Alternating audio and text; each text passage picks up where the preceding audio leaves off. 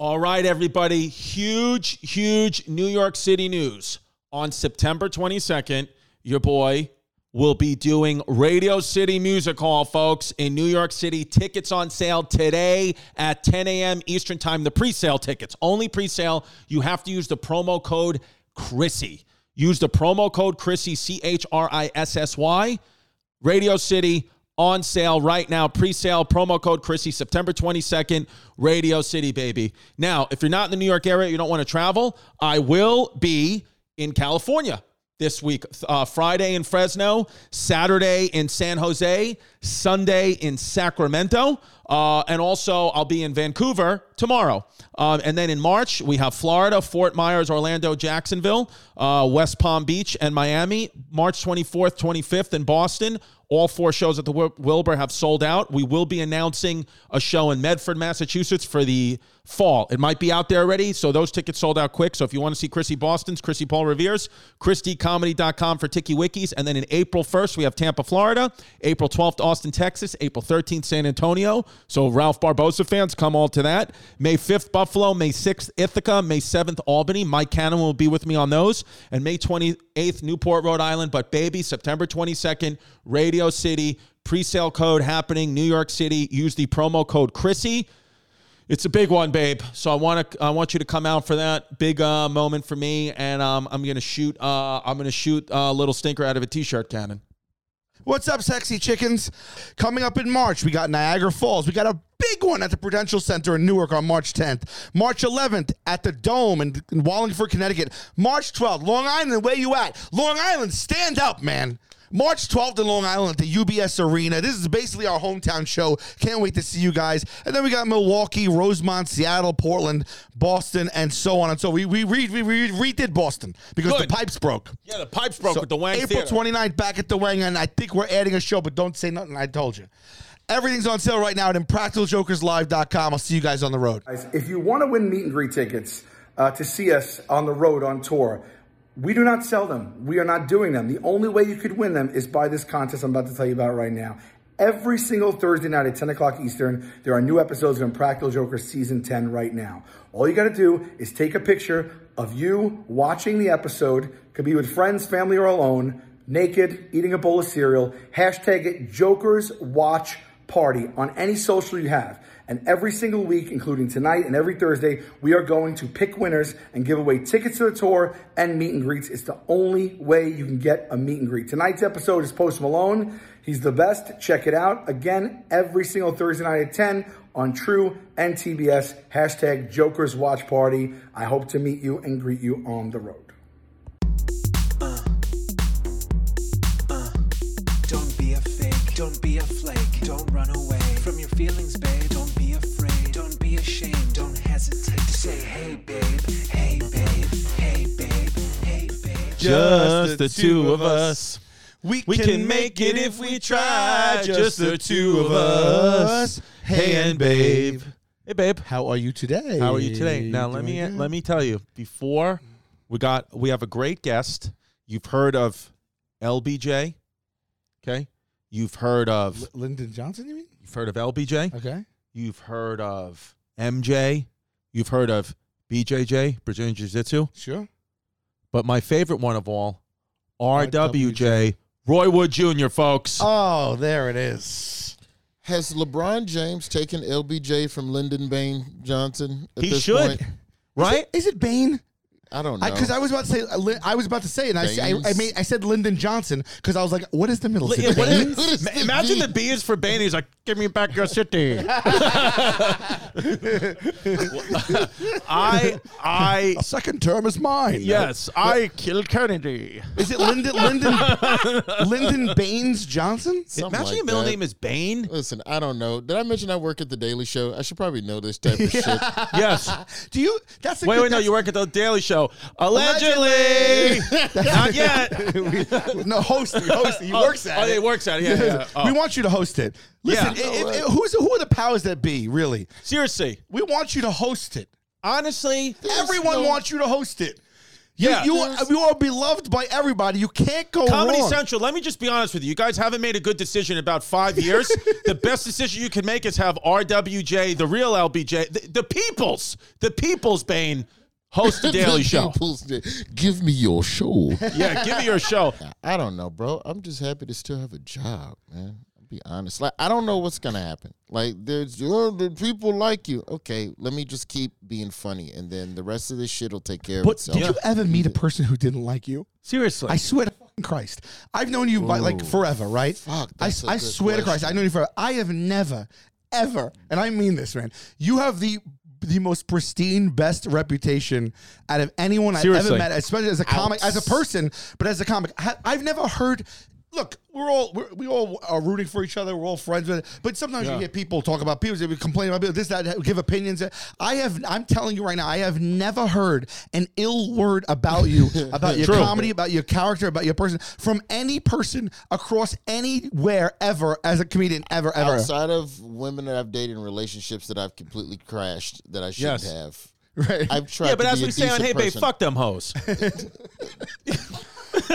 He said Now it. this guy's a different story. No, but professionally, I've heard some like even the stuff that people talk shit about me on. It's so whatever. Like, I know that there are some comics in New York City who did not like my second hour special because they did not like my outfit. Yes. What's that? The hat? That was the one with the hat and the kick No. and the like Who didn't like Obama your jacket? outfit? It's the second one. It's the second one In Atlanta. I wore white jogging pants. Oh yeah. And apparently you're Yeah. not supposed to wear white jogging pants with a white shirt. Who and said- a who white said that, umbrella. Mateo? Yeah, I don't know. There's some young comics who are all into their sneaker shit or whatever. So Jesus. if that's your beef with me, fine. And then there was a time where some snitch bitch in L.A. There was a snitch bitch in Los Angeles. And if you're watching, and we know that you are, go ahead. This snitch bitch hears me do a bit that the verbiage, there was the same word that came up in both bits. Okay. Both bits are that completely happens. different. Yeah. But there was the same word in both bits. And shout out to the homie Tone Bell. And so Love tone. they text Tone while I'm on stage, Roy Wood Jr. is doing your bit. Oh, I thought you were going to say you had a word in your first special in a bit that you did, and they were like, oh, they're kind of similar. No, Okay. no. It was just this comic heard the word, and instead of coming to me after the show like a fucking adult and going, hey, man, I don't know if you meant to do it like this, but just so you know, Tone Bell has a bit that da-da-da-da-da-da-da. That's all you have to do. That's the professional way to make a comedian aware Right. that there's something, that they're flying close to somebody else's Sure. ass. And the word, the. Yeah, it's always something. So this snitch bitch text Tone Bell on some fuckery. Hey, man, Roy's stealing your material. Now, thank God Tone Bell and I know each other. Thank God Tone Bell and I have rapport. Yeah. And Tone texts me and goes, what's the bit? I send him the audio because I record most of the fucking new jokes. And we go, it's nothing about it. Like, it's nothing. And even he acknowledged that. Tone Bell was He like, acknowledged that it was nothing. Text the snitch bitch back to let them know, stand down. He's not a snitch bitch. But to this day, Tone Bell won't tell me who it was. Won't tell me who it was. Oh, but they know. wow. It's been 10 years, and you see my emotion. It's probably best I don't know. Yeah. You Sal, Yeah. tell him. I can tell you. It was us. And I'm sure I've seen this person. I'm sure I've seen this person since that time. Oh, they look And you they in the acted freaking very face. friendly to Yeah. you. But hopefully they learned a lesson, and hopefully they're a decent Yeah. person now, and it's fine. It's a comic. I get for sure a comic, but I know Yeah. Tone didn't want to throw that person to the wolves Yeah. because maybe they were new and didn't Yeah. know the game. Right. Yeah. That motherfucker, yo. That gets under your skin, That- man. But I that, know. but so Skin. that is the only time. That's the only person though ever in comedy that I swear to God I've never heard one person even say even that to Roy, even accuse him of anything. No way, dude. It literally. No way. I can't see. I'm trying to think of who is more liked in the comedy community than you. Dude, I don't know. I mean, I love you. You're like one of my close friends. I don't always mean George to just Wallace. give you a hand job. George but Wallace is the only other one. I don't always mean to give you a hand job, but it happens. The truth is the truth, dude. Like there's no one really better than you, dude. If you're gonna get a hand job from someone, though, Sal's the guy. Very soft hands for a man. For like a guy who's like a straight man. I moisturize. Softest hands in the straight male community, Sal Vulcano. And by the way, I think the guy who said snitch bitch, I think Venetia may work for him. I try to be kind to everybody. Wow. Probably. Ooh. Dish bish. Yes. Yeah. I try to be kind. Can to I ask you a question? Did you ever think to add, like, to get someone to ask? Because I could not even mention it. I could try to find out who it was. I almost set up a sting operation. Because the room that I did the joke in was one of those bizarro LA house gigs. Mm-hmm. Okay. Backyard with a fucking peacock or a pet raccoon. LA. Yeah. LA has a club scene, and then there's the weird alti rooftop weird shit. So the comics that frequent the weird shit rooms, for the most part, it's a lot of the same guys. Yeah. Right. So my thought was to just go on stage, take stock of every comic in the room, do the bit again, and then wait for the text from Tone Bell. And then at least I know who the 8 people are. Right. And then the next show, when one of those 8 or 9 comics is there, do a Tone Bell bit verbatim. Oh. Right.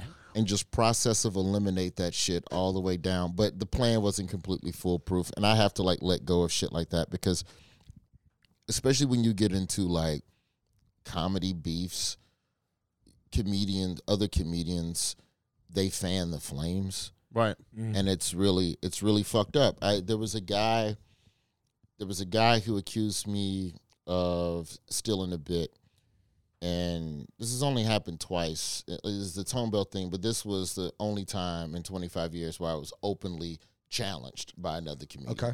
And so he goes on Facebook, he says what he's got to say. I assess both bits, and both bits to me, it's a little bit more parallel. Thought, if anything, the joke premise was more lazy, and we started from the same place and dovetail into different places. Okay. We started at the same premise. You have a joke there, and then from there I went here, and you went over here. But because we both started here, I've somehow stolen all of this too. Right. Got it. Even though that's not the truth. Yeah. So... Yeah, it's like when my girl says, "Oh, if you lied about that, what else are you lying about?" It's like, Ding, I'm only ding, lying ding. about that. Ding, ding,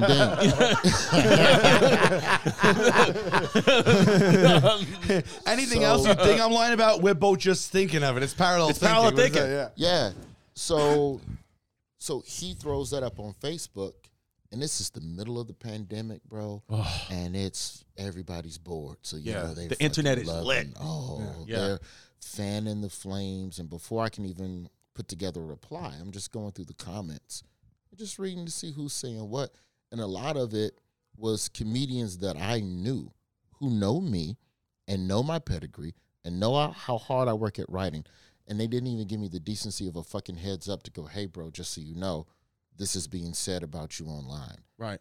They're in there fucking kikiing and laughing with these motherfuckers who know nothing about comedy. You're in there in the fucking comments laughing with other motherfuckers who are not comics and don't know the code and don't know the concept of parallel thought. Like, how dare you? Right. How Yeah. fucking dare you run with me and be cool with me? Yeah. And then not even, I ain't saying defend me. Maybe I did steal the shit. But at least have I not earned the courtesy? Motherfucker, I put money in your pocket. Right. I'm not talking about some comics I just kick it with now and then. Right. I broke bread with you. Right. So I reply publicly, which I shouldn't have done. Yeah. Because there's a different power dynamic in it. It got out of hand, and me and the comic got on the phone, and we had a fucking amazing conversation. Oh. And it was love. Deleted both of our posts, posted our call to show that, blood, Crip, Truce, worked together, did his podcast. A couple months later, we talked about it more on the podcast and all of that shit. But to the streets, all they'll remember is the first post. Sure. That's it. And so me going back and forth with him publicly only invited more idiots into the fray. Yeah. Because people who are not comedians, when it comes to beef, it's rap shit where you're just going to choose your person. Right. And so no matter what, to those people, because I crossed their guy, Right. it's fuck me for life. Right, for life. It's such bullshit. It's so stupid. And I'm fine with that because I can be funny, and being funny forgives all sins, whatever. Right. Yeah. But the comedians that were in those comments, I've not forgotten that. That shit hurt. It was fucking betrayal. And it was a level of just breaking violation of the code that I just don't fucking vibe with. And I like... You end up distancing yourself from them without them even knowing it? Or like... Yeah, but you know me, bro. I'm kind of a loner anyway. Like, I don't have a crew. Right. Like, I That's know interesting everybody. you say that. Because you seem like a guy, you're always alone, but you're not lonely. Yeah. But that's why I just get to dip whenever I fucking Yeah. Now, the downside to that, though, is that creatively, I think sometimes I don't have the same advantages that the comics have because I don't have people that know me like a right hand to write and create with. And do stuff with. Right. So that part of it is kind of like, I wish I'd have. Would you welcome that, though?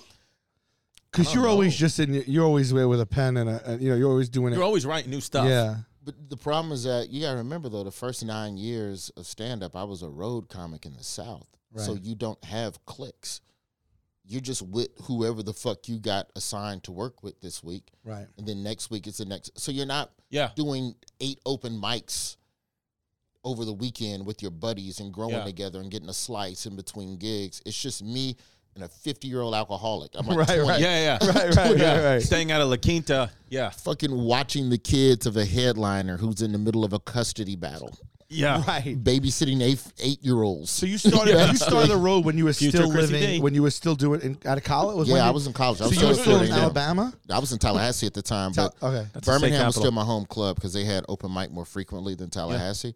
But the idea of having a comedy community as a road comic, it's just different. So it's harder to have those people. So you just become kind of a nomad. So by the time I got to L.A., I just had, my social habits were nomadic. Like, I can kick it with anybody. I've worked with everybody from every demographic, so I can hang anywhere, which is dope. Like, the thing that I really respect about New York comics, I think the thing that I appreciate the most is that the comedians who don't necessarily agree with my politics or the Daily Show's politics still fuck with me as a stand-up. Right. And I think that's the thing that I kind of really like. I don't know. I think it's dope. And I have a lot of respect for those comics as well because I know that they don't rock with everything politically that the show does. Sure. And that's fine. But it's just something about the comedy club that's just... It's fucking Switzerland. I find that to be true too. It's like, but I think like that the public doesn't know that comics are like that. Like, well, you I know think it's what I mean? growing up in New York. It's being a comedian. Number one, that's like a brotherhood and sisterhood, and I think and babyhood. And I think that the growing up in New York, it's very difficult. It's very difficult to be like hateful in New York or hate one thing because we're so in such close proximity to each other that it's like, if you want to be racist, go ahead, or sexist, go ahead. But it's exhausting because the people you hate, you're going to see on the train the next stop. You can't separate yourself from that. So you just start to learn and become like, well, I gotta vibe with everything then kind of thing. Jokes you know? too. It's like, well, it's just, are you funny?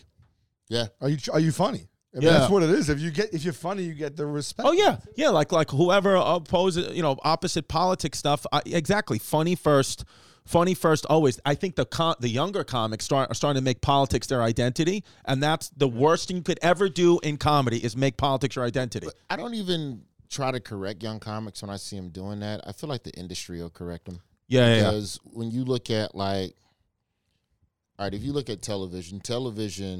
Scripted television, in my opinion, is a reflection of the beliefs of a country a year or two ago, right? Where it's like if you look at a lot of the shows that are baked in with, I'm saying something specifically about an issue, and this show is about the issue. All right, cool. You got a good 3-year run after George Floyd. We gave you a couple seasons, and now you're starting to see a lot of pushback from networks where they're going, kind of want a happy show. I don't want a happy show. So as that tide turns and the shows become less preachy, then I think the expectations that people come to a comedy club, they go, I don't want to hear that. Yeah. Well, I'm just not going to laugh at it. I'm going to just sit quiet. And the game is still judged on laughs. Fuck a clap. Fuck being right. That's cool, but the game Yeah. is. Teray said this shit. Shout out to Teray down in Philly. He said, "Clever is cool, funny is best." So this idea that you can just run with your politics and go, they're wrong, I'm right. All right, that's cool, but sooner or later you got to have a joke. And what you're doing is working out because we're still in that moment. But 3 to 5 years from now, Yeah. You can't Doesn't limit age. your It's audience. a You got to joke. give, even if you're doing political, you have to toe the line. You got to give a little bit. You got to be able to mock yourself. Yeah, too, why because would you alienate a portion of your fan base? That's so Do you silly. feel that Daily Show, as much as it probably was a boon for you and your career and everything, do you ever see any, because it's related to like a certain type of politics? Did you see it like any negativity from it, or any way that it might have hindered you? I think the issue that I run into now is that fans of The Daily Show who come to see me live find me to be a little more centrist Sure. than I am on the show Sure. on certain issues. And that, matter of fact, I'm going to show you a tweet that's saved in my drafts Yes. Love a that draft. I started to reply to.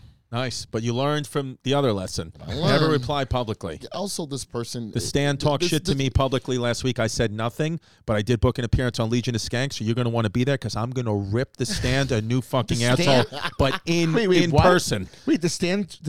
Basically, I went on Legion. I got just did it for the first time in like 2 years. Yeah. it's fun. Legion of I was going to say that I was going to do it. They said, oh, who do you want on Legion of Skanks? And some of the fans were like, oh, me, right? So I replied, all right, give me a date, whatever. And then the Stan said, what's the point? You're just going to cancel, LOL. And then that created like a whole bunch of things, whatever. LOL. A whole bunch of things. Yeah. They said LOL though. They did say LOL. But then it's just going to go and I'm just going to, yeah. They were just giving you a little. Yeah. So then, but you say nothing. I had a whole thing written out. Same. I had the They draft. should be able to take it now. That's what They it should is. be able to take Well, it. let's see. We'll see. When are you going on? I think March. I'll tune in. Tune in. All right. I'm wearing these glasses, so there it is. But I want to read Roy's draft tweet. Here we go. Okay. Now, that is the tweet that was sent to me from someone who came to the first show in San Francisco and was not happy with the joke. Okay. So this is the But tweet. Somebody tweeted Roy Wood, at Roy Wood Jr., your joke about Ukraine tonight, ... My Ukrainian friend came to your SF show, and the joke was upsetting.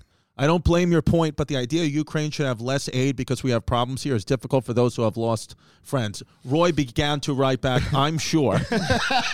I'm sure. And this is between shows. Now, this is why you shouldn't check your phone between shows. Oh shit! No way. And I was like, But what that tweet tells me is that Even the tweet, I'm doing right there, I'm like, that they're wrong. but I'm doing It's something that's touching a nerve, and that's good. Right. And that's Yeah. what comedy should do. Sure. So trying to go back and forth with the person, I'm never going to get them to understand what I was trying to say because you've lost people in Ukraine. And also you ignored the whole backside of the bit. Yeah. I used the thesis of the joke was just the idea that we send money for foreign aid for any war, not just Ukraine. We send money for any war. And if you're from an impoverished community that's been down bad, like I am, when you see other people getting foreign aid, it's like when you're in a restaurant and someone comes after you and they get their food first. Great. That's the joke. Great point. Great joke. So it's not, and I literally say, in the bit, I'm not mad at you. Yeah. I need to talk to the waiter. Right. So it's about a That's conversation between Black great. America and the government. That's Sure. all. Which is great. But that's not what I would normally get to say on The Daily Show or would normally figure out how the nuance of it. It would be more nuanced on The Daily Show. But on stage, it's just, man. Yeah. But all you heard was the thing that made you feel the thing. Well, I think And I have to respect that. Right.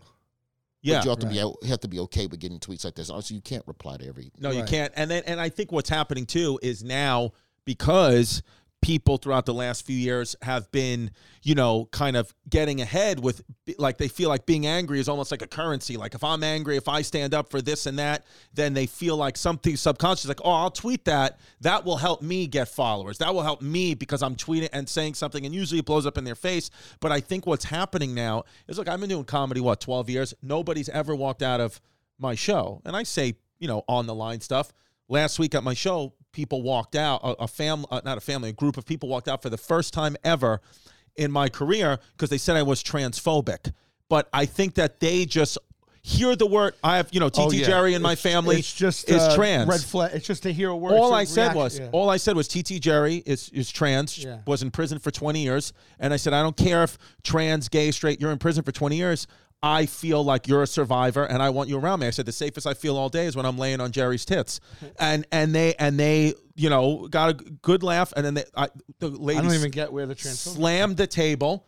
And then got up and walked out. And I finished my set, didn't even acknowledge them. And then when I was about to leave, and the manager of the club was like, don't leave yet. They're angry. They're like waiting for you, angry. So let us just get them out of here. And then I was like, okay. So got them out of there. And they were out there. Yeah, I know. I wanted to. Yeah. I wanted to be like, where are you,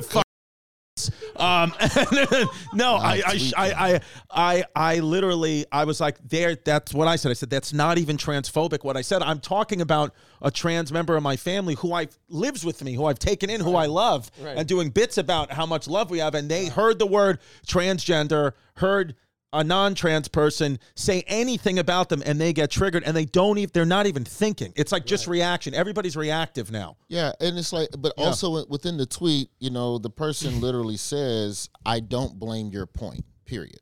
So right there, you understood what I was trying to say. So I have to concede that everything else that I said might have ticked you off because I'm flying close to your son. Right. And that's just the game. I think as a comic, we can't police people's reactions. And I think that's where comics are starting to get into, well, why are you, it's just, hey, you like the joke? I don't know what to tell you. It's actually better that not everybody likes us because that means we're not hacks. That means that at least we're saying something. If your joke's going to piss someone off, that means it's not general as fuck and not everyone's going to like it. If you're getting away, then you're just a road feature that's doing the same set for 50 years and you're going to drop dead of a heart attack one day in a La Quinta. We don't want that to happen. So we're like, fuck the specificity. Yeah, because you're right. That's just what's going to happen, dude. You're going to drop dead one day at the Columbus Funny Bone because you're doing the same bullshit. You've made our career that's supposed to be not a day job because you're doing the same, and you think that these jokes that are getting laughs are safe and good, and that's being a comic's not about being safe. You gotta say, I go up there on stage and talk about how I think there's too many Ukrainian flags in the West Village. Like, this is the fucking America. I'm like, all I see is Ukrainian flags and rainbow flags. I feel like I'm in the gay part of Kiev, and people get upset. Your ass whooped. Yeah, but it's just I'm making a point because it's my point of view. I still like Ukraine, but I'm just like, hey, this is the U.S. I want to see as many U.S. flags. I think there's a place for the comics who play it straight. Like, I think there's an audience for it. My issue is just when people are trying to reshape what you say or what you feel. But then as a comic, you cannot reply. You have to respect this person came to a show and they just didn't like one thing. And for all I know, they might have liked the whole other 58 minutes of the shit. Yeah. So it's like, it's not even, and then if you reply to something publicly, then you're inviting everybody who did not come to the show and has no context to create a narrative. Right. And that's what you don't want. Yeah. I just cannot, I just don't want to exist in a world where I'm not trying to push the envelope, but it's just difficult because, with liberal audiences, sometimes what I find is that the reprimand is about the feelings. Right. Let's go hate mail, right? Let's talk hate mail, where just straight up, I'll do a Daily Show segment and it could be, I'll give you one I just did. Cop City. We went down to Atlanta. They're building a new police training facility at an elevation that's going to fuck up the environment down in the black neighborhoods downstream. And it's like, ecologically, it is a disaster. Fiscally, you could spend money on other things, whatever, right? So you have the pro-cop people who are just going to go, you're bringing race into this, and why you're bringing race, and the police, and we love the police. And that's usually a 2 to 3 sentence email. You're a race baiter. Goodbye. Right. Okay, fine. I get an email from somebody that's, quote, on my side. It's 8 paragraphs about how you didn't do enough, and then you need to do this, and then you need to do this, and the story didn't talk about this. And I'm like, I have fucking 4 minutes. Right. I have 4 minutes to do something, and I'm sure we all want more, but also I have to have jokes. Yeah, I'm not man. Vice News. Right. Yeah. I can't Right. just stew in the sadness of this shit Right, the whole time. right. And that's the challenge, is trying to make jokes about shit that a lot of people ain't laughing about. So when you try to make it funny, I get chastised for not doing enough. Or you made fun of them. You were making fun of them. Right. Do you not understand satire? Yeah. To be able to Well, that's why, like, for me, I've made a choice, just like a life choice, and it's helped me to not respond or get affected in any way, shape, or form by people who I don't know who have opinions about me. If I don't know you personally, if you're not my family or friend, or if we're not in the room together, even if I had just met you, I don't let your opinion of me influence me positively or negatively. I don't care if you think I'm the man. I don't care if you think I suck. I give you zero time, because I used to get constantly sucked in. And then, you know what, a big thing is too, the people who do that, who do get sucked in by it all day, every day, they probably don't have kids. They probably don't have a family. I realize, like, I got 3 kids. I can't do that. I could spend all day doing that. So if you tweeted me or Sal tweeted me or a friend, then I would take it to heart and be like, okay, let me give you some of my time. What's going on here? Because we know each other. But if I don't know you, I'm like, dude, say whatever you want about, I don't care at all. It doesn't affect me. The only thing that bothers me, where I like, Yeah. YouTube. Oh, yeah. I can't explain it. I can't explain it.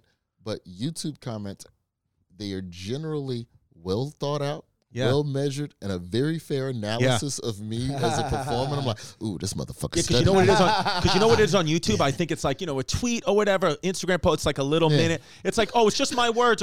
But YouTube is like, you watch me for 25 minutes, my whole being, and you were like, that's not for me. That hurts. We're like, I'll take every part of you.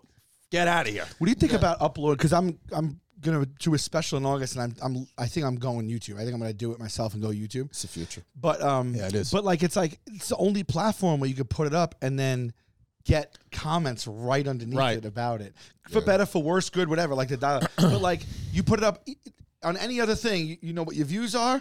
You know how many views you get, but you don't know. You're not. There's not a. People are not commenting on it live. No one, I mean, if you check that out on Netflix, I liked it. I didn't like it, but like putting it up there, and it's like, all right, there's gonna be 2,000 opinions on it right underneath it. And does that influence people's opinions, even if they don't only watch a piece of it, they don't watch it or whatever it is? And so it's like that's an element that I think is a game changer on YouTube that is on no other platform. I wonder if that's for better or worse. Not only that, Sal, not only to comments, and that's fine. That's for us, and we cannot choose not to look at that. But the other part that people don't talk about is based off those comments and the algorithm in YouTube. If people don't like your stuff and report it to YouTube, it affects the views negatively. Right. Where that can't happen. In you could yell, "I hate this guy," all you want at Netflix. I'm still going to pop up on your queue. So let me ask you a question: I mean? If you have the ability to disable comments, to just say, take this for what it is, I want it to play just like it is on Netflix, do you get shit on for disabling comments? I would imagine, because you've opened it up to the public now. Right. Yeah, so right.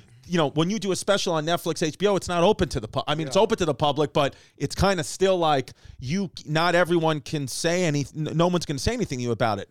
I think YouTube, the only thing I'll say about putting specials on YouTube, and it was a thing, it was huge during the pandemic and still, big, but again, it's an oversaturation where it's like everybody does that now. And that's another thing that happens when you open things to the public. It just will kind of make the arts are not for everybody. Bias. Well, the thing is too, the haters can, like you just said, haters can affect you without even watching your shit. Exactly. Right? There's people that love my show. There's people that don't like my show for whatever reason. They see that, they go on, they're like, oh, he sucks. This sucks. He sucks. They don't watch it. They just don't like me already. They have a preconceived notion. Yeah. And like it's kind of like, why do you want to open yourself up to that? So that's my only hesitation. That doesn't bother me as much. It's just a matter of just not looking at it.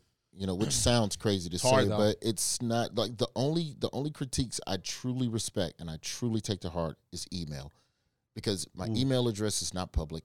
So if you found it, you worked for it. Like you really dug around and you found my personal email address to say what you have to say to me, I will reply. Respect and 9 times out of 10, when someone is saying something to me over email, it's usually something that is and it's a fair counter argument, point, analysis, whatever, which helps me become more well-rounded and make the bit. But like even this Ukraine tweet helps me. Okay, how can I reword that in a way that still says what I want to say? But is there a way? Okay, all right. I at least I considered it, and now back to my regular shit. So I can at least say I tried, right?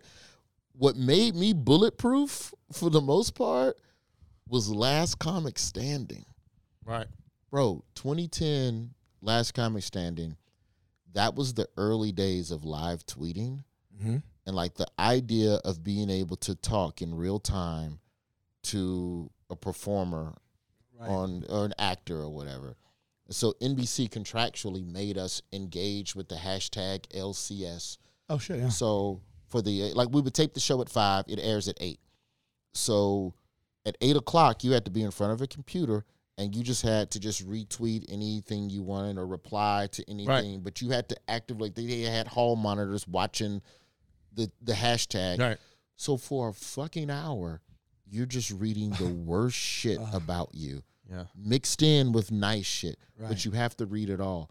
Every week for 10 fucking, I made it to the finals. So every fucking week at Monday for an hour, I read the worst shit.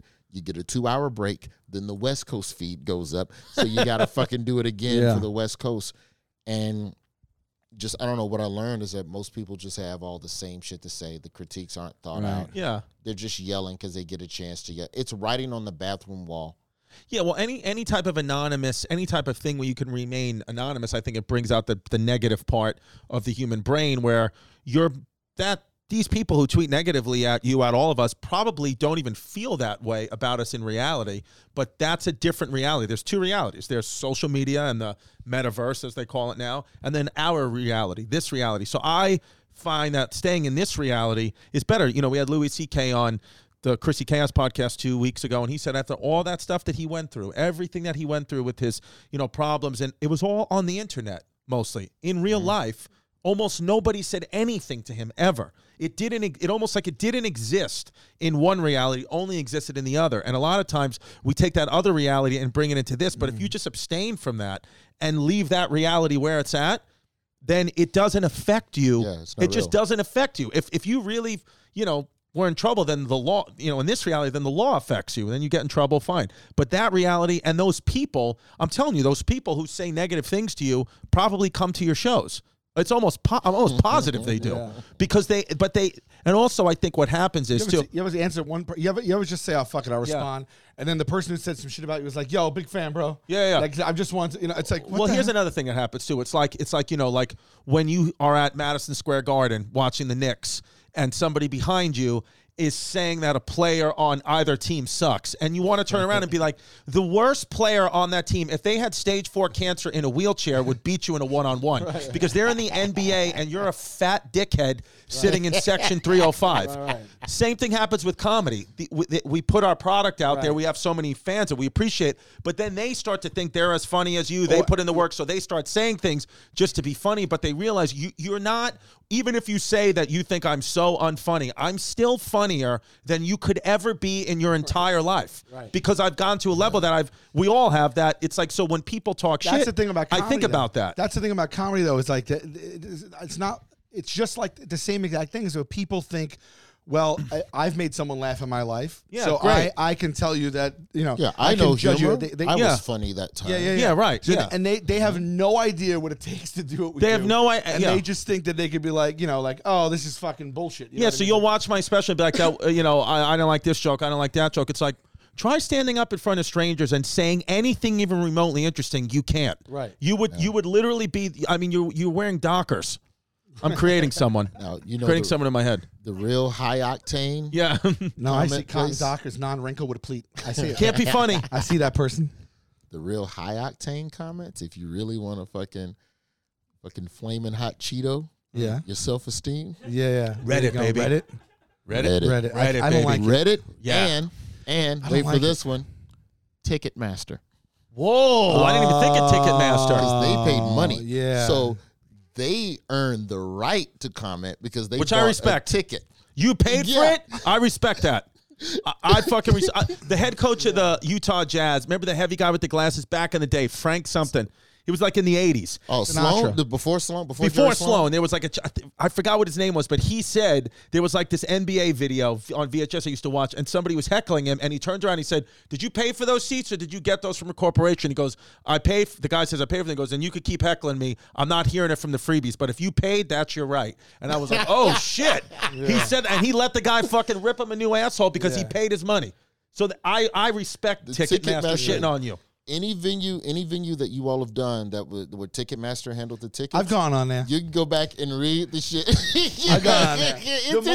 I respect that. It's intense, bro. A lot of what I see on those, though, for the most part, knock on wood, is like not performance based. It's more like, like the fucking we couldn't hear. Like they complain about like this situation and stuff. It's shorter too. Ticketmaster comments are not YouTube length. It's like 3 sentences and a star rating. They get in and out. But Reddit, those motherfuckers have like it's a forum, bro. Reply. It's a forum. Yeah. They have a conversation that's years long on there. It's crazy. You go back, they still talking shit about you from 3 years ago. Rocket Money canceling all your subscriptions. Rocket Money, baby, formerly known as Truebill. Yes. Okay. Rocket Money. It's a personal finance app that finds and cancels your unwanted subscriptions, monitors your spending, and helps you lower your bills all in one place. This is the type of canceling you want to do. If you're going to get canceled by Rocket Money. This is it. Try it free for 30 days. There's enough time to try and completely forget about a subscription or service. I do it all the time. You did it. I say it. I use it. Yeah. It worked for me. I saved about $270. Rocket Money. Yes. Rocket Money is good, so stop throwing your money away, cancel unwanted subscriptions, and manage your expenses the easy way by going to rocketmoney.com/heybabe. That's rocketmoney.com/heybabe. rocketmoney.com/heybabe. You're going to love it. Over 3 million people have used Rocket Money, saved them $720 a year, Sal. Yes, 80% of the people that have subscriptions, they forget about. 80%. Why are you hitting me? 8 out of 10 people. Because I'm so excited. I'm punching what it you. is. If you guys are listening to this, I'm punching Chris right now. I love it. Yeah. Rocket Money, baby. Quickly and easily identify your subscriptions and change your life. I love it. The Rocket Man. All right. Here we go. Hello, freshness, my old friend. America's #1 meal kit. Love Hello. Sending fresh ingredients for me. I cook it in 20 minutes or so. So I eat all the meals with my family. And it's healthy, and the options are way beyond. Fast and fresh recipes. Hello Fresh, taste and quality. Hello Fresh, you get farm fresh pre-portioned ingredients and seasonal recipes. Yes. Delivered right to your doorstep. Skip trips to the grocery store and count on Hello Fresh to make home cooking easy, fun, and affordable. That's why it's America's #1 meal kit. Yes, I love it. You're going to find quality ingredients and HelloFresh's recipes. In fact, the ingredients travel from the farm to your home in less than 7 days. So you know they fresh. Remember those New Year's goals you promised yourself you'd stick to? Yep. HelloFresh is here to help you eat better by delivering fresh ingredients and easy recipes, taking the hassle out of dinner time. That's it, baby. And if you're looking for an easy way to eat well and save money, cut back on expensive takeout and delivery, and get started with HelloFresh. You'll love how fast, easy, and affordable it is to whip up a restaurant quality meat right in your own kitchen. That's what they say about Sal and I. We're fast, easy, and affordable. That's right. Go to HelloFresh.com/HeyBabe65 and use the code HeyBabe65 for 65% off plus free shipping. Sal, tell me how this company makes money. I don't know. It's a They crazy give all the business. food away for free. Last time I was at your house, you had 2 brown bags of HelloFresh right on the table. I said, oh, my God. Yeah. You practice what you preach. I have so much HelloFresh in my house. I mean, for my birthday, I'm popping out of HelloFresh boxes for people's birthdays left and right. That's what it is. It's amazing. HelloFresh.com/HeyBabe65. Use the code HeyBabe65. 65% off plus free shipping. HelloFresh, America's #1 meal kit. I think, too, I now, like, I think sometimes, too, with society, like, things are, I understand there's problems, I get it, but things are so good in life. Like, we have so many things that are just so, we have the best health care, we have the food, we have every basic need met, even if you're living in the slums of the slums in America. Pretty much your primary basic needs are met. So what has to happen then is your brain has to create problems for survival. So then, in an effort to survive, people have everything they want. They're like, I got to think of something to make me mad. It's like a motivating factor, and that's a lot of times what the internet is. These people are just like, well, just an outlet, Frank. It's just an outlet, and I don't even really hate his or her comedy that much, but I got to say something type of thing, and that's how I look at it. I almost feel like if you're commenting. Like, now I feel like if you comment negative on something, you got to understand the type of pain that human being must be in. Because, dude, I've never commented negatively on anything in my life because I'm like, if it bothers me, I just move on because I'm happy. Who's taking the time to sit there? You have to. You're dealing with an individual that's hurt, that's in pain. And so you got to take. Yeah. And that's where, like, when you start getting into, like, the conversation around, like, mass shootings and shit, I'm like, okay, these are the motherfuckers that are taking the pain off the computer out into the real world. Right. Where, like, okay, I'm mad about some shit, and then I had the confirmation bias conversation and whatever echo chamber, Right. Reddit chat, 4chan, dark web shit that I frequent. And then I'm going out into the real world, and everybody's like, "Well, what the fuck is your problem, bro? Why are you Right. why are you out here barefoot with a fucking bazooka?" Right. Yeah. Yeah. Like, you could have calmed down. There was other places on the internet you could have gone and gotten some fucking help, man. That's the shit that I really like. When you look at mental health too, that I don't think anybody talks about. It's like this idea that check on your friends, right? It's Right. like, okay, absolutely, check on your friends, but they never tell us how. Right. Like, we've been just like, the healthcare industry is like deputized every regular person into you. Right. Evaluate your friends for psychosis and make sure that they're, and if not, call, you see something, say something. Yeah. Or go to BetterHelp. Yeah, you go to betterhelp.com, put in that promo code, hey babe, 10% off your first month. Yeah, I just really wish that there was more of a conversation about the ways that we could talk to people and engage them. Because, like, whoever is the guy that's listening to echo chamber hate shit, right, it's got the guns, there's a friend. There's at least one somebody person that could intervene. Yeah. And just be like, hey, man, I ain't seen you in a couple of days. Right. But how to have that conversation in a way that's effective, I don't think we've ever talked about look, as a society. A couple of weeks ago with the Super Bowl, all the commercials, 50% of them were medicine. Was just like medicine ads and pills to take, when it's like a lot of the times, man, it's like you don't need all that. Like, you don't, like my daughter, right?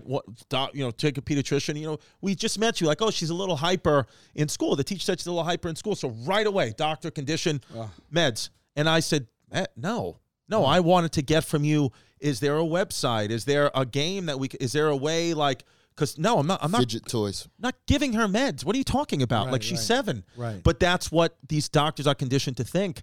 And the byproduct of a lot of that, a lot of those side effects, a lot of those medicines people are on, man, it gets isolating. And then, the internet, I'm telling you, I think that the internet in 50 years will be looked at, or social media specifically will be looked at the way people look at cigarettes, where it's like, hey, remember when there used to be messages about it? Because now, already now, it's starting to happen. Neil Brennan sent me a New York Times article about there's a girl out there now who's 16 years old who's trying to, kind of be the champion of people to say, if you're my age, 16, get off your cell phone, get social media detox, get out of it, get off YouTube, get off, because they're seeing what it did to their parents who are like my age, 38, 40, and they're seeing, like, there's a lot of problems with it. So I think that we're living in a time where I don't know what it's going to become, but I know that I could see it myself. I told you I got off the internet August 26th. It's only February. I lost 30 pounds. Everything in my life changed. My whole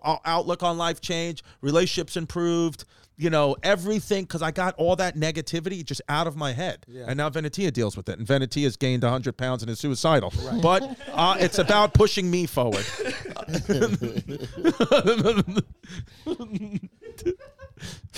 Yeah, that's what happened. Do you feel like there's anything you touch whatever you want? You touch whatever you want. I'll touch everything. Yeah, just not women without their consent. I have a thing where, like, a part of my fan base, I'm educating, trying to get new fans that don't know that I'm a stand up, but then a lot of my fan base feel like they know me, very familiar, especially with my show. And so sometimes they'll come and, like, if I deviate from what they expect from me, right, I see it, hear it, feel it right away. Right. So it's like, if I want to talk about it, and I'll still talk about it anyway, but it's like I see it tighten up right away. And I'm just like, does it pay for me to invest time in this type of material where I'm going against this grain, or should I just kind of ride the wave? You know what I mean? I think ultimately, if we listen to the audience, then we become the audience. Yeah, so I just think you do whatever that if they hate, let them hate. How do you order your act, like the batting order of your act, in terms of what you want to do versus what they want to hear? I mean, right now it's mostly like, if I'm a storyteller, it's more observation, a little more evergreen for me. Like, it's more like that. But, like, then if I get an idea, a premise I like or whatever, I'll still write. I'll still throw it in there. I'll just look for the right spot to throw it in. But I'm primarily kind of storytelling and more like, but, like, I'll do something like stupid, like like I'll be coming off like some like nothing edgy, and then I'll just be like, let me change the mood, the death penalty, or something like that, and then everyone like gets shocked, but then they tighten, right? Yeah. They're like we're gonna listen to him talk about the death penalty now. You know what it is? Part of it is that Impractical Jokers as a brand is escapist humor in the sense that that show gives people a moment to breathe away from all of the things. And that's what we love about it. We lean into that. I love that. But then I show up to see you, right? And then you lean into one of the things. I'm like, yeah. But then I don't, right? So then they think I'm gonna, but I don't. But then it's like what you said. They just hear the words. Like I'll be like the death penalty. I was like I let's talk about it, right? So I said like something like I don't really have a problem with like it's not about like do we have the right to play God. Do we have the right to take a life? You know what I mean? Mm-hmm. I say I more have a problem with the last meal, right? So now they're like, it's silly again. You got silly again. Silly, but they're also like, what the fuck? And I'm like, we could agree that on paper, it's a murder. This is a murder that's about to happen on paper. Why are we catering? Right? So then whatever, they just still know where I'm going. You know what I mean? And it's like, and the fact that we get them anything they want, right, is a weird caveat. It makes us feel like we feel guilty. Right. Like we're about to put you down in front of these people for what you did, but we're not savages. So if you like a bite to nosh, whatever you want, we'll get it for you. You know what I mean? But people just hear death penalty. They just get tight still. Right. And I'm like, there were times at the dinner table, my mom was like, you're gonna fuck around like that, go upstairs. And I was like, I didn't get dinner just for horseplay at the table. This guy mows down a half a dozen people at a Santander bank. We owe him pumpkin ravioli. And like, but they still don't want that from me. But here's the thing though. I think that you're better off leaning into what you want to be and evolving. Because if you're not careful, then you fuck, I can't name his name. But I've opened for guys on the road that are in the prison of just being what the audience wants. Yeah. And now it's too late because that's what 55. Look at Bob Saget. He did Family Matters. People come. I'm sorry. Full House. Full House. And then he was fucking dirty as shit. Yeah. And then people would come and they're probably mortified, but he still had this whole stand-up career post Full House. Bob Saget walked out one night. Opening joke. I knew back then the Olsen twins were going to be hot. Yeah. Opening fucking, not They even were good five. night, not even good evening, That's how crazy. you doing? Yeah. Oh, first words out his mouth. Yeah. This is fucking, I knew back yeah. then the That's Olsen crazy. twins were going to be Hot. Dude, What the fuck? Bob Saget bro? said on an interview You once just that leveled it right there. You leveled everybody. Bob Saget said on an interview, literally, it would be the 8 p.m. show on a Saturday. 50% of the room were little kids, families, thinking that it's Danny Tanner Full House, and he would come out and be like, "I want to fuck the Olsen twins." Yeah. And so I think try to address that too because we get kids. Yeah. It's 16 plus, but these families come, they bring kids. I pull a little kid on stage immediately at the Yeah. top, and I just say You're like, he's every gonna be curse hot one day. right into his face. Exactly. No, Yeah. but I think Roy's 100% right. I think anything in life, forget about comedy, just obviously, like you've heard it a million times, just be whoever it is you want to be because people are going to not like you anyway. No matter, you're not going to get through this life with everybody liking you. And if everybody likes you, you're a people pleaser. That's not good at all. You don't want that. You want to fundamentally be who you want to be, within reason, not hurting people or whatever. And then ultimately, I think that's the best, right? I mean, that's the then you'll feel good about yourself. I'm like, well, I'm unapologetically me, like Lizzo. Yeah, Be the Lizzo. Be Lizzo. Go shouldn't out make there and be apologies. Lizzo. Everybody. Yeah. That's what I try to do every Find day. your inner Liddy. Yes. I'm the Lizzo of comedy. Yeah, but I don't know, dude. With that being said, if you don't use Roy Wood as host of the Daily Show, then I'm gonna You hear No. that, There you go. Reddit? You got it now. There you go. Start a yeah, you thread on can Reddit about unleash that. my inner incel. I don't know, dude. I feel like, but I will say, even like tides turn, right? Because like I remember there was a point in my life where I didn't like Bill Maher. I just was like, whatever. But now I love Bill Maher because what Bill Maher has done, the thing that he did is for the past 20 plus years, he's always just been himself. He never wavered. If he would have tried to become, what I wanted him to become 10 years ago, I probably wouldn't like him now. But there was like, you can sense like a phonies, but he never did that. He was like, I don't give, and then all the people who disliked him, we've all come around now. and like him again because because the thing is it's got nothing to do with what side you vote for, right? Like I don't give a fuck about that. It's just this motherfucker believes in what he says and stands by what he says no matter how much flack he's getting. That's what I respect. People who don't change like that. They have it. I think we all agree. Bill Maher should be the new host of The Daily Show then. Okay, well, 100%. CNN's got their claws in them now. What's that? Yeah, CNN's got their claws in them now. Oh, really? They're running reruns of Bill Maher on CNN. CNN's trying to get into comedy space now. Really? Oh, yeah. Roseanne's got a special coming out on Fox News. Yeah, Fox Nation. Yeah. Like, what? This comedy special's coming out on Fox? Yeah. Like, the Gutfeld comedy show? Yeah, dude. Some of that shit they be seeing on Gutfeld be funny. I watch that shit. It is. I want to tell you straight up. Yeah. Like, I'm not going to sit here and act like I don't watch all the things. I've been watching all that shit. But Yeah. also, a lot of New York comics I know write on Gutfeld. So Yes. it's like, I want to see what the fuck my buddies Also, going on Gutfeld, Joe DeRosa went on a month or two ago, said for the only time he's been on television in a late night format where he's actually gotten followers and ticket sales from that was Gutfeld. Because so many, you got Gutfeld, when they say on Fox News, and this is not an ad for Fox News, but when they say Gutfeld is the #1 show in late night, that's a fact. They get more views than Jimmy Fallon, everybody. Well, they are the only #1. game. Huh? He's the only game. they don't have competition, so of course he can like. Oh, right, because he's on a little later.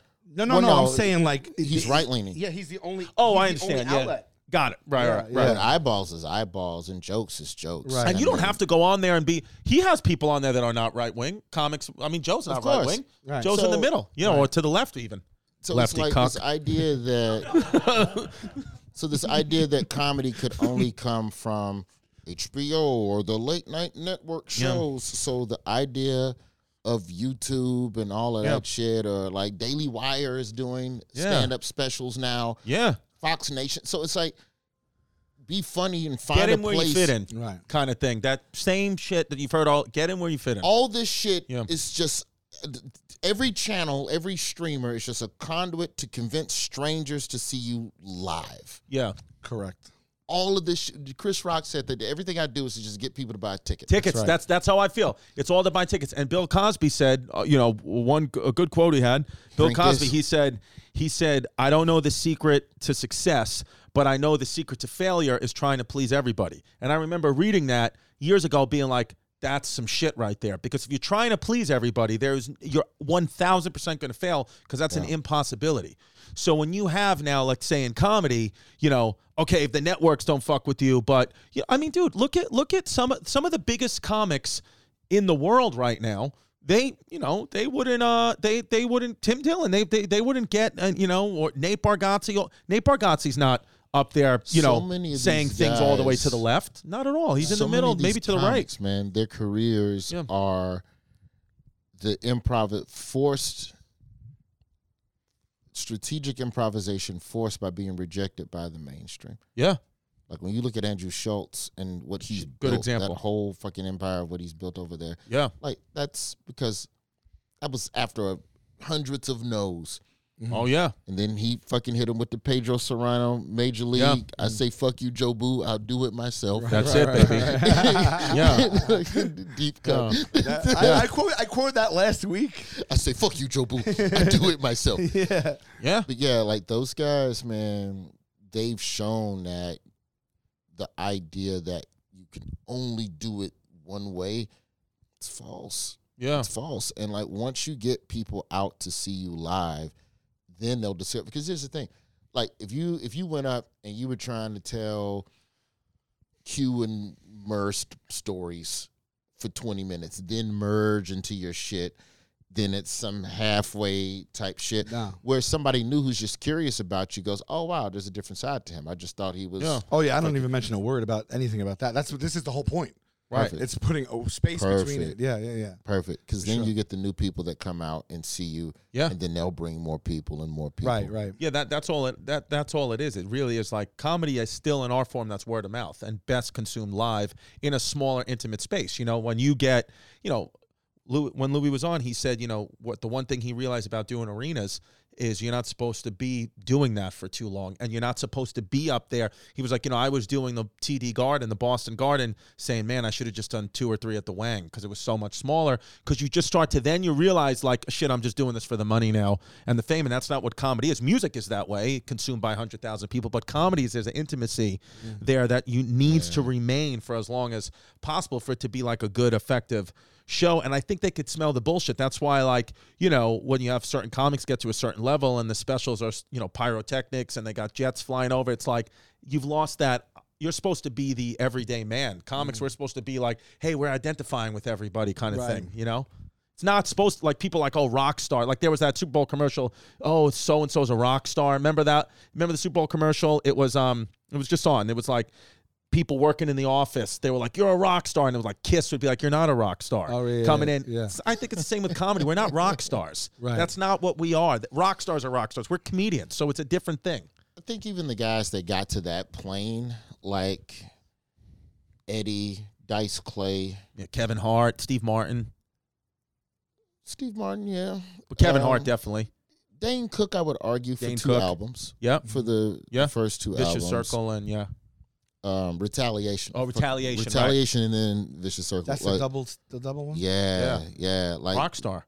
But then he came back. I think it was his 3rd special. He did it at the Laugh Factory. And he brought it back to the intimate shit. Like, you can't fly at that forever. Like, you have to at some point get reconnected. It's no good. Yeah. I don't know, man. If I had a chance to do an arena, I'd fucking go get that money, though. Oh, yeah. Yeah. Are y'all scared of the AI? Oh, like, yeah. Have you thought, here's what as a father now, let me put on my father hat to the fellow fathers here. Right.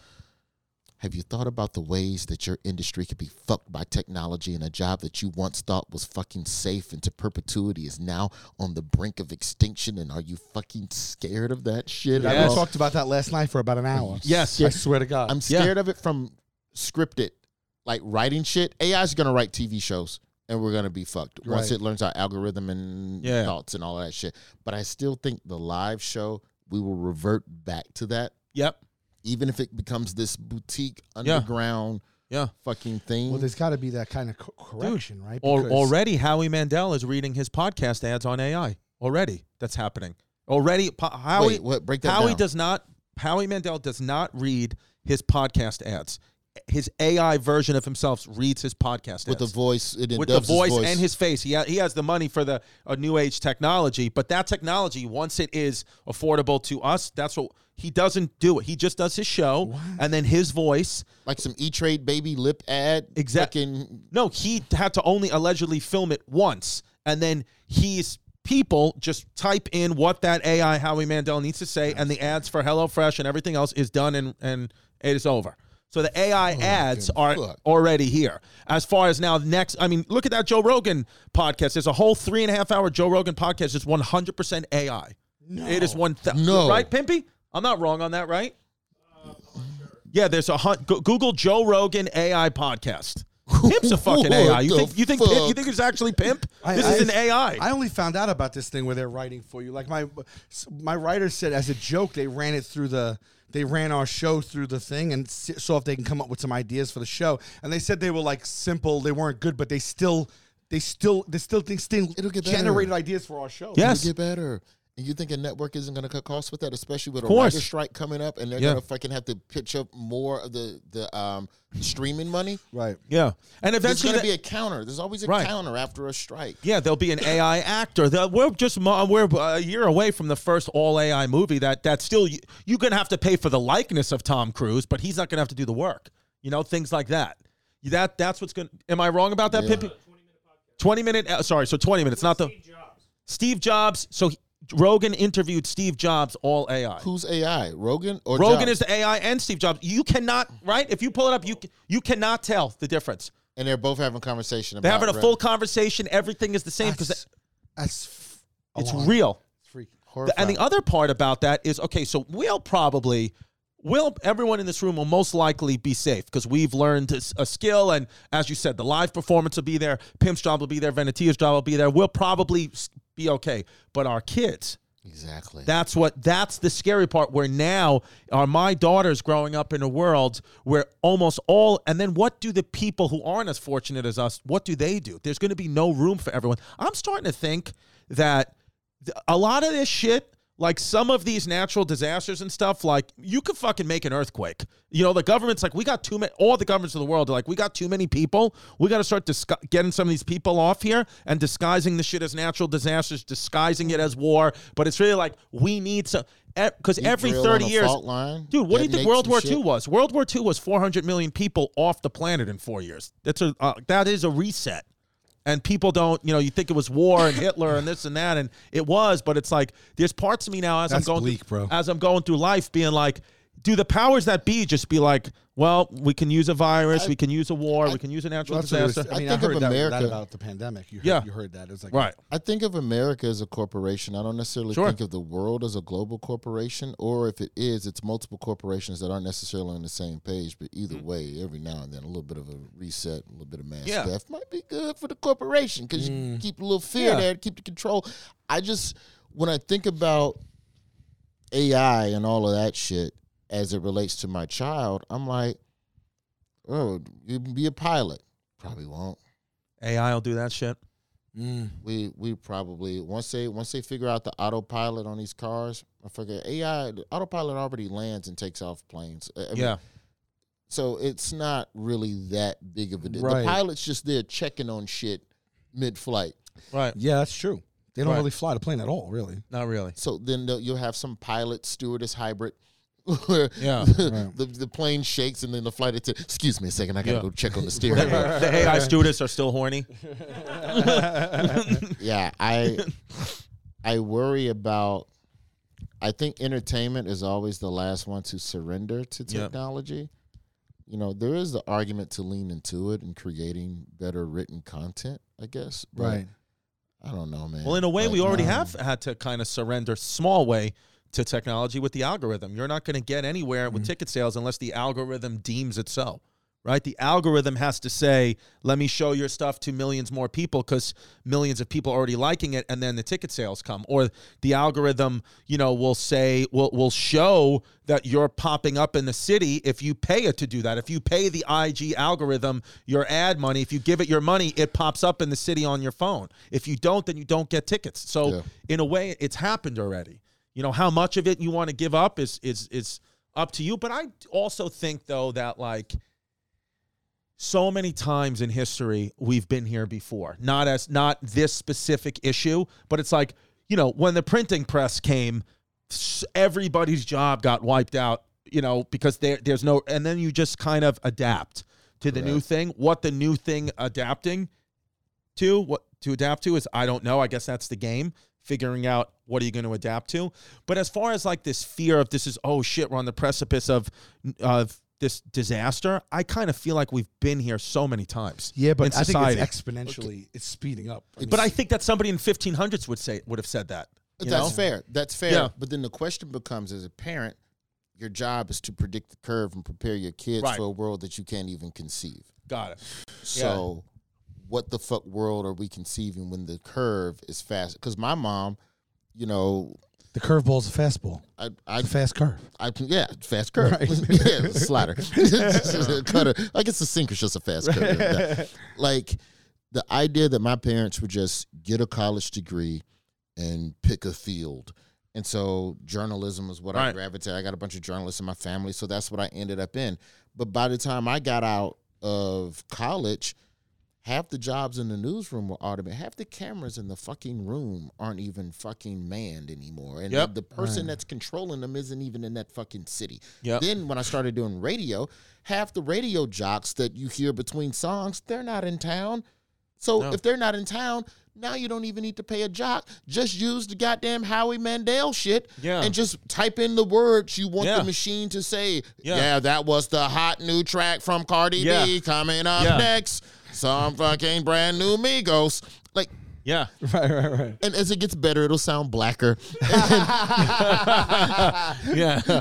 The only encouraging news that I've seen. Let's end with something encouraging. The only I'll tell you one thing. Just before you were waxing and you went like this with your glasses, which you've never been able to do before. And it was a whole new thing for so you. there's a new You Chrissy. went like this. Yeah. This is AI. This is what my AI looks like. Yeah. This is what. So one news article I saw, which I was like, okay, that's good. Is everybody during the pandemic, of course, is saying that you can work from home now. What's going to happen to the, say, skyscrapers in any downtown city or whatever, that they're getting the same work rate from people at home than they would be in the office. So this company's not going to spend the $50,000 to rent the floor, right? All that was true.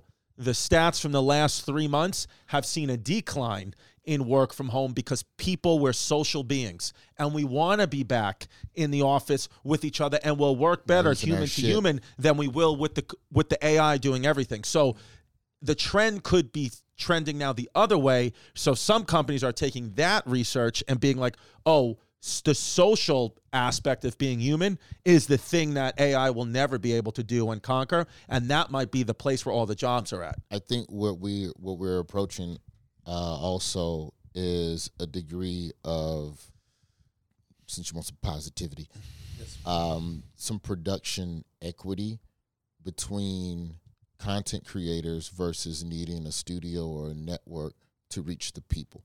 Right. Because up until YouTube, you needed someone else to get to where you are to sell the theater show. Yep. Someone else had to tell you yes. Yeah. Now, even though there's an algorithm to navigate, you can learn the algorithm, you learn how to hack it, you learn how to get to the fucking people directly. So if we're going to start doing more CGI, we're going to start doing more AI. Most of the cameras that content creators use now are neck and neck with what they're using in television. Yeah. So if that's the case and things are going to get more techie in AI, well, if the studio's using AI to write a script, well, bitch, so can I. Right. Exactly. And so we're using the same fucking apps or whatever. It's not like your AI is better than my fucking AI. Yeah. So I think that there's going to be some degree of levity in the world for our craft. Because I'm just thinking, how do I keep doing this outside of just being on stage 40 weeks a year? Right. Because as my son gets older, I want to cut that to 20. Yeah. You know, like if I'm only touring, let's say like right now, and this is the type of shit I have to think about now. Let's say Daily Show don't fuck with me. They're already doing At Midnight in the place of Corden, so that's not an option. So the only other thing is to try and sell my own independent show. If those things shows come and go. I've sold scripts that have gone, some haven't. But the stage remains the same. Yeah. So if I'm on stage, then what are the other things that I can do that I can control in terms of content creation? That animation shit, I think that's going to be like what you're talking about, where they just have a full digital type movie or whatever. Yeah. I think people are going to have to start learning that shit. And then like you got, I mean, they had a commercial during the Super Bowl a couple of weeks ago, but that site Tubi. Oh, we talked about it. Yeah. Tubi is putting a lot of independent shit on. Some of it is shot poorly and it's terrible lighting and you need a fucking budget to get a second light. But it's fair. Right. That's fair. Right. That's free market. Right. So if you can find your audience in any type of way, you don't have to necessarily lean on a show. You know what I'm saying? Yeah. Right. Yeah. And that's why we encourage you guys to go to onlyfans.com/heybabe, where Sal and I are doing a show there that is a little bit different. It's a little different. It's a little different. It goes against what you know of us. Yeah. Or maybe it embraces what you know of us. Was it cooking? Yo, cooking. Yeah. Butt naked. There's just one episode is just the Pimp's got the camera on mine and Sal's open asshole the whole time. That sounds nice. It's nice and clean. It's not. It's a departure. It is a departure. From Well, Roy, since the AI isn't here yet, since we haven't gotten the official word on the Daily Show, where can people see you next? Yes, and except for the snitch bitch. Yeah, except for that snitch biatch. Fucking snitch. Bitch. You know who you are. Yeah. You know, we don't, God but you know. damn. And that's enough. Yeah, I know who it is. All you had to do was come to me like a fucking man after the show and go, hey, there's another comedian with a similar thought. But you didn't do that, did you? Because you like drama. That's right. And now, snitch bitch, these dates are not for you. Okay? These dates are not for you. But for the people who want to go, where? Shit, what do I have left at this point? I'm in Arizona. Stand Up Live. I don't fucking know. Oh, Stand Up Live, good. I think it's Stand Up Live. It might be Tempe Improv. I don't. Just Google Roy I'll Wood be in the Phoenix. desert. Yeah, just Roy Wood Jr. Put an @ in front, put a .com behind it. You'll find the rest of the dates. I got a bunch of tour dates this summer. Hedging bets against the writers' strike, boys. Got to get on that road. Writers' strike might hit, so I need to keep the fucking money coming in. I will be on tour this summer, motherfucker. All right, baby. ChrisDComedy.com, SalVulcanoComedy.com. Yes. And that's it, babes. The great Roy Wood Jr., thank you for joining us. The great Roy Wood Jr. Thank you, boys. Appreciate it. This has been Hey Babe. This has been Hey Babe. Snitch bitch.